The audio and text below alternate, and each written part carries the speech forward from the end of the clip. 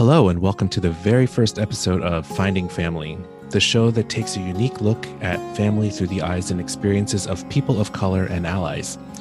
Today, I'm going to share a few of my thoughts about why I started this podcast, why I chose the topic of family, and what our journey will look like through this podcast. This is the first time I've ever done anything like this, so thank you for tuning in and listening. I plan to offer a podcast every week or so if you want to hear more, feel free to subscribe wherever you find podcasts. And thanks for being here. So the first topic I want to talk about today is why, the question why. Why did I decide to start this podcast? Truthfully, there are a lot of reasons why I wanted to start this podcast. First, I think the concept of family is just like the concept of love. Obviously, the two are interrelated. And whether you come from a large family or a small family or disconnected from your family, it was all connected to this idea of love. And just like love, it's really hard for us to define what that is. It's a feeling, it's a connection, it's a community. And all of these things are really huge concepts that I don't know if we take the time to really think about or talk about. I know for me, I grew up the kid of immigrants. My mom was from the Philippines. My dad was from China. And they had family lives. Obviously, they grew up with family. And it was sometimes hard and sometimes joyous. It was sometimes separated by thousands of miles, and sometimes we were all living in the same house. And so I saw lots of dimensions of family growing up. And I knew that I had my own definition of family. It was very US centric.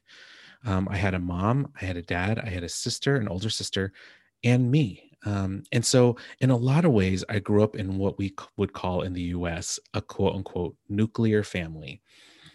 Growing up in New Jersey was also, I also saw lots of models of this type of family with parents and a kid, and that's what it was. And so, for a long time, my idea of family was just that: the people that you live with, the people that love you.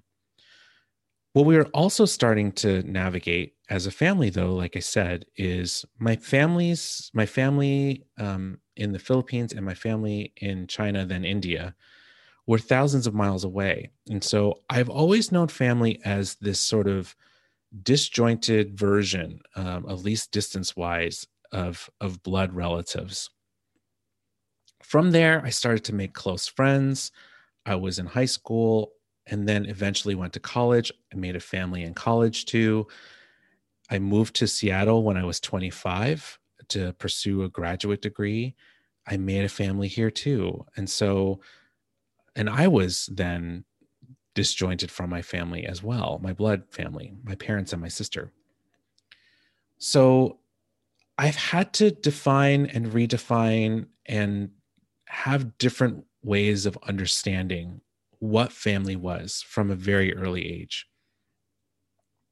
I also knew that I had this innate need to always ask questions about family. And I remember sitting at our kitchen table in our small house in Cedar Grove, New Jersey, where I would ask questions of my father and my mother about what it was like to grow up as them in their families. I loved hearing their stories. I loved the storytelling time. I loved hearing about how their parents were. Were they strict? Were they lax? What kind of personalities did they have? And how did that affect them? What was their relationship like with their friends or with their siblings? So I'd always have these questions. I always knew that I loved hearing about my family. So why now? Why did I decide to start this conversation now? In a lot of ways, it was because we're in COVID. It's 2021 right now. And earlier this year, earlier in the pandemic, I lost one of my uncles. And it really struck me as losing a generation of people that I no longer have access to, that are in my family, and I no longer have access to ask these questions. It struck a chord in me, and I knew that I had to start doing something soon, because I felt like my family was, or at least the stories, were slipping away from me. I lost my dad when I was 25. I just moved to Seattle. So um, a long time ago now, it was 20 years ago now. And in 2014, I lost my mother. So obviously, I feel like there's a lot lost. And um, yeah, on a personal note, it's really hard for me to not be able to ask them questions. Since moving to Seattle, I uh, met my husband, now husband, and we have been married for 10 years, and we have a family of our own. We have a 2-year-old kiddo. And we had to redefine family again. And so, whether it was going to college, coming to Seattle, finding family, starting my own family, losing family, there seemed to always be this longing for me to define what family is, or at least have a deeper understanding. It's always been a value of mine to have family at the core. And now that I have my own family, I want to know more. I want to know about what other people think about family and what their experience has been with family. And so I wanted to start this podcast to discover. And hopefully, people who are out there are listening in and they're thinking to themselves, wow, I never thought about that way. Or maybe it connects with something. Since it's been the pandemic, I know that connection for me has been one of those places that I needed the most with. And what better way to do that than with family? So that's what this podcast is going to be about. It's going to be about asking tough questions, sharing stories, and hopefully starting to define what family means to us individually, and maybe on the broader scale to us as a society. So thanks for listening to this. And we're going to take a quick break. And after this, we're going to learn a little bit more about me. And as vulnerable or as strange that it feels like to talk about myself into this microphone, I do want to model what vulnerability will look like on this podcast. And so we'll take a quick break, and I'll be back with you with my story. Thanks.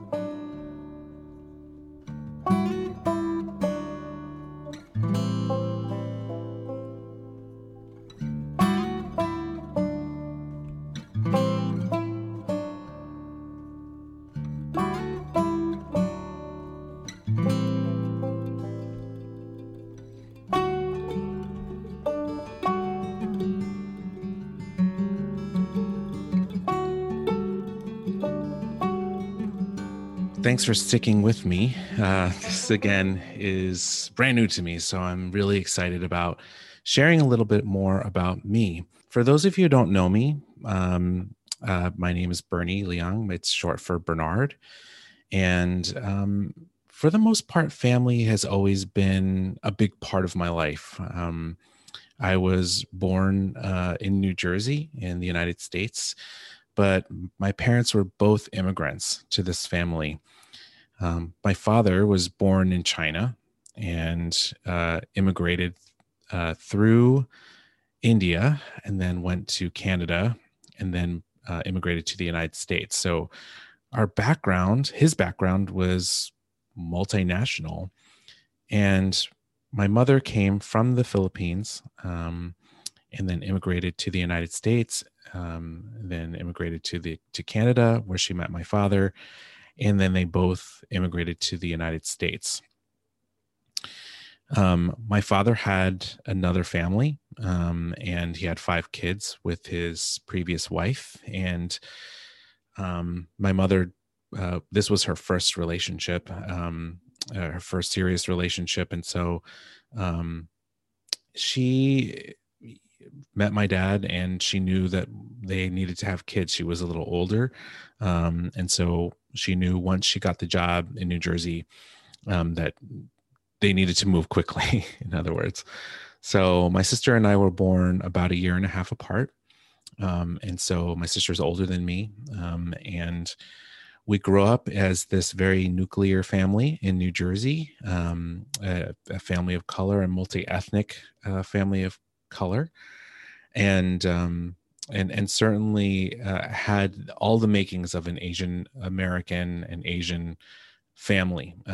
Grew up with a lot of emphasis on the family, how important it was. And even for them, they were both of my parents were the oldest in their family. My father was the oldest of three. My mother was the oldest of five. And so they both grew up with these huge responsibilities. They handled them in very different ways. My father was very much kind of do what you want to do. It's his life. He wants to live it. And so he lived very much like that. He when he went to India, it was he kind of escaped China through Hong Kong during one of the cultural revolutions. And when he got to India, he was encouraged to go into a common law marriage with his first wife, with his mother, is an arranged marriage that his mother set up, and very much did not didn't feel super happy about that. So he went to Canada. I don't know all of the details of this. He never really talked about it. And his family who was started in Canada, immigrated to Canada after that.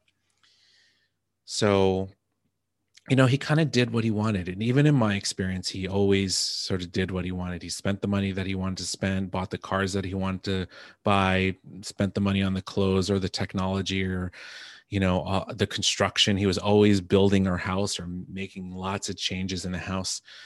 But it was his way of providing, spending money. And he grew up poor. And for him, if he had the money, he wanted to spend it. On the opposite spectrum of this was not opposite, on a different part of the spectrum was my mom. My mom, again, was the oldest of five, and went to college, became a nurse. And, when she immigrated to the United States, she was here for a 2-year stint in sort of a nursing exchange.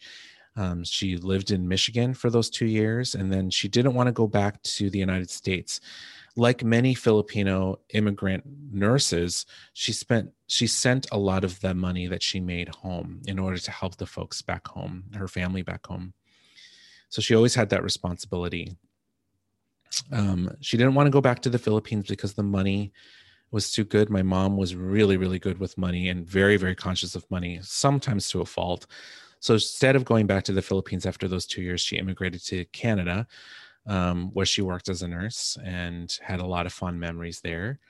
And she met my dad. She met my dad on a double date with another Filipino woman and another Chinese national man. So they went on this double date. They kind of hit it off. My dad was really interested in my mom and pursued her. And she got this job in New Jersey as a nurse in the United States, and they immigrated together. He had left his other family, which caused a lot of pain in that family, from what I understand. I don't know all of the story. But when they went to New Jersey again, they had us right away. They bought a house, and that was their family. That was our family. I remember growing up very much knowing that family was important and that it was always going to be one of the centering places of my life. And it still is today. My parents have both passed away and at different times in my life. And that only solidified my commitment to them and to our family. Now, while my mom is gone, my father is gone, their parents are all gone. Um, the legacy of this idea of family in this Asian American household very much lives on in me. I remember growing up and, having conversations about, make sure that you have rooms in your house for when we come and visit you, or you should just live in our house and you can take over and we can move to the basement. I mean, we tried to live in this very sort of Asian way in the United States. My town was very white, and my experience in school was very white. And so while before school, I spoke a few languages or bits and pieces of both their languages. They come from minoritized languages, even in their countries. So um, spoke bits and pieces of both their languages. But then when I went to American school, essentially lost all that and spoke English for the most part. I regret it because language is a big important part of how I access my family now. And English is not their first language because they are from different countries. So in a lot of ways, this is my way of trying to communicate what family means to me in English. And I can still hear the language in my ear. Like I know what their languages sound like. But I don't fully understand either of the languages. So, but language is a big part of my family. The way that we navigated the world in these either Chinese realms or in these Filipino realms really resonates with me. And I still remember growing up with households full of people celebrating birthdays and weddings and all these things. Because they come from different families too, there was obviously a lot of family drama, just like any family. And so my idea of family growing up was also very scarred by these different experiences. Sometimes we were talking to the family, sometimes we weren't. And while they never shared the intimate details of this, the impact of that will never really truly go away. I always knew as a kid when we were talking to my aunts or to my uncles, and I always knew when we weren't. And I didn't always know all the details, but I always knew. The other thing that happened in my family growing up was we had a lot of family members come and live in our house. So part of the roles that my parents had, particularly being the oldest, was helping their siblings, if they wanted to, come to the United States. So I grew up with a very good knowledge of and a good experience of understanding what it took to actually become a citizen of the United States or actually immigrate here. It took my uncle, for example, 30 years before he was able to legally come into this country. And that's something I'll never forget. I knew that growing up. I knew that my uncle Junior was going to come to this country and that we had posted the papers sometime in the 70s. And he didn't come into the country until the early 2000s. But we had people live with us, including my grandmother, my aunts on both sides, my grandmothers on both sides. And it was always a house that was full of the importance. Even if people were arguing, even if people were not happy living together, we made it work. We made it work in a small bungalow in Cedar Grove, New Jersey, and with many languages being spoken in our home. And that was family to me. That's what it meant growing up. From there, and I'll have lots of opportunities in this podcast, I think, to further explore the story. But from there, I went away to school, found another family at Penn State where I went as an undergraduate. Really hated being away from home because, again, family was so important to me that to leave the family felt foreign. And yet my parents had done it before me. And so in a lot of ways, I found a big parallel with their experience by going just 4 hours away to school. Found family there. I found family in my jobs after that at Susquehanna University. And then eventually moving across the country to Seattle, Washington, where I found a family here, where I currently live, in Oregon, where I lived and met my husband, now my husband, in Salem, Oregon, came back to Seattle.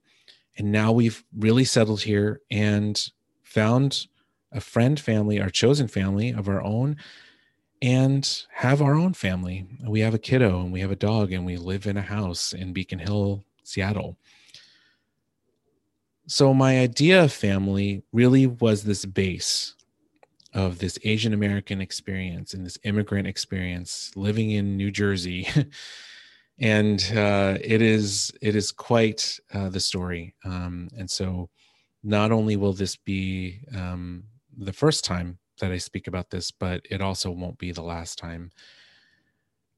There are a lot of ways that I think that people can define family. And for me, it was this very, I think, unique experience of being Asian American. There may be many more of us who have this very same experience, but my parents were very poor. And the portrayal of Asian Americans in this country is that of being very successful. And I'm not going to lie, my parents worked really, really hard for us to be successful and really took in that message. But their backgrounds are not these crazy rich Asians. We didn't go back to Asia and live in palaces or with a lot of wealth.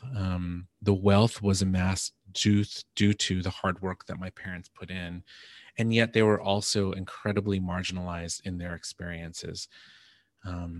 It's subject to a lot of microaggressions, a lot of racism as we were growing up. And they didn't even feel like they could even name that. So it's an important part for me to bring into this podcast, regardless of who I'm talking to, even if it's to myself, about the importance of race. It is very central to my family story.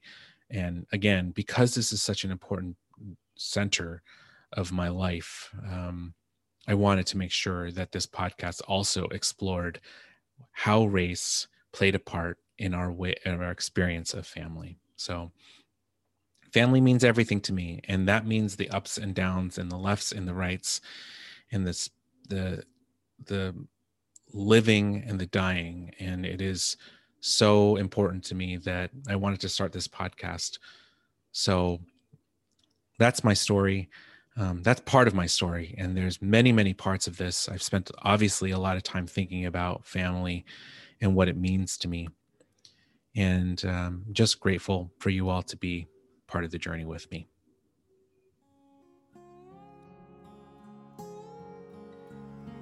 In truth, a family is what you make it. It is made strong, not by number of heads counted at the dinner table, but by the rituals you help family members create, by the memories you share, by the commitment of time, caring, and love you show to one another, and by the hopes for the future you have as individuals and as a unit. That's a quote from Marge Kennedy. She used to write for Sesame Street magazine. Thanks for listening to my first podcast ever. Today you heard from me. You heard why I wanted to start this podcast, to explore the meaning of family and to really center the ideas and stories of people of color. And again, you learned a little bit more about me, where I'm from, my family life, my background, and what my family means to me. And you may have gotten a little taste of why exploring family in this way drives this podcast. If you like this episode or want to hear more, make sure to subscribe anywhere you can find podcasts. And hey, thanks for listening in, and we'll see you next time on Finding Family.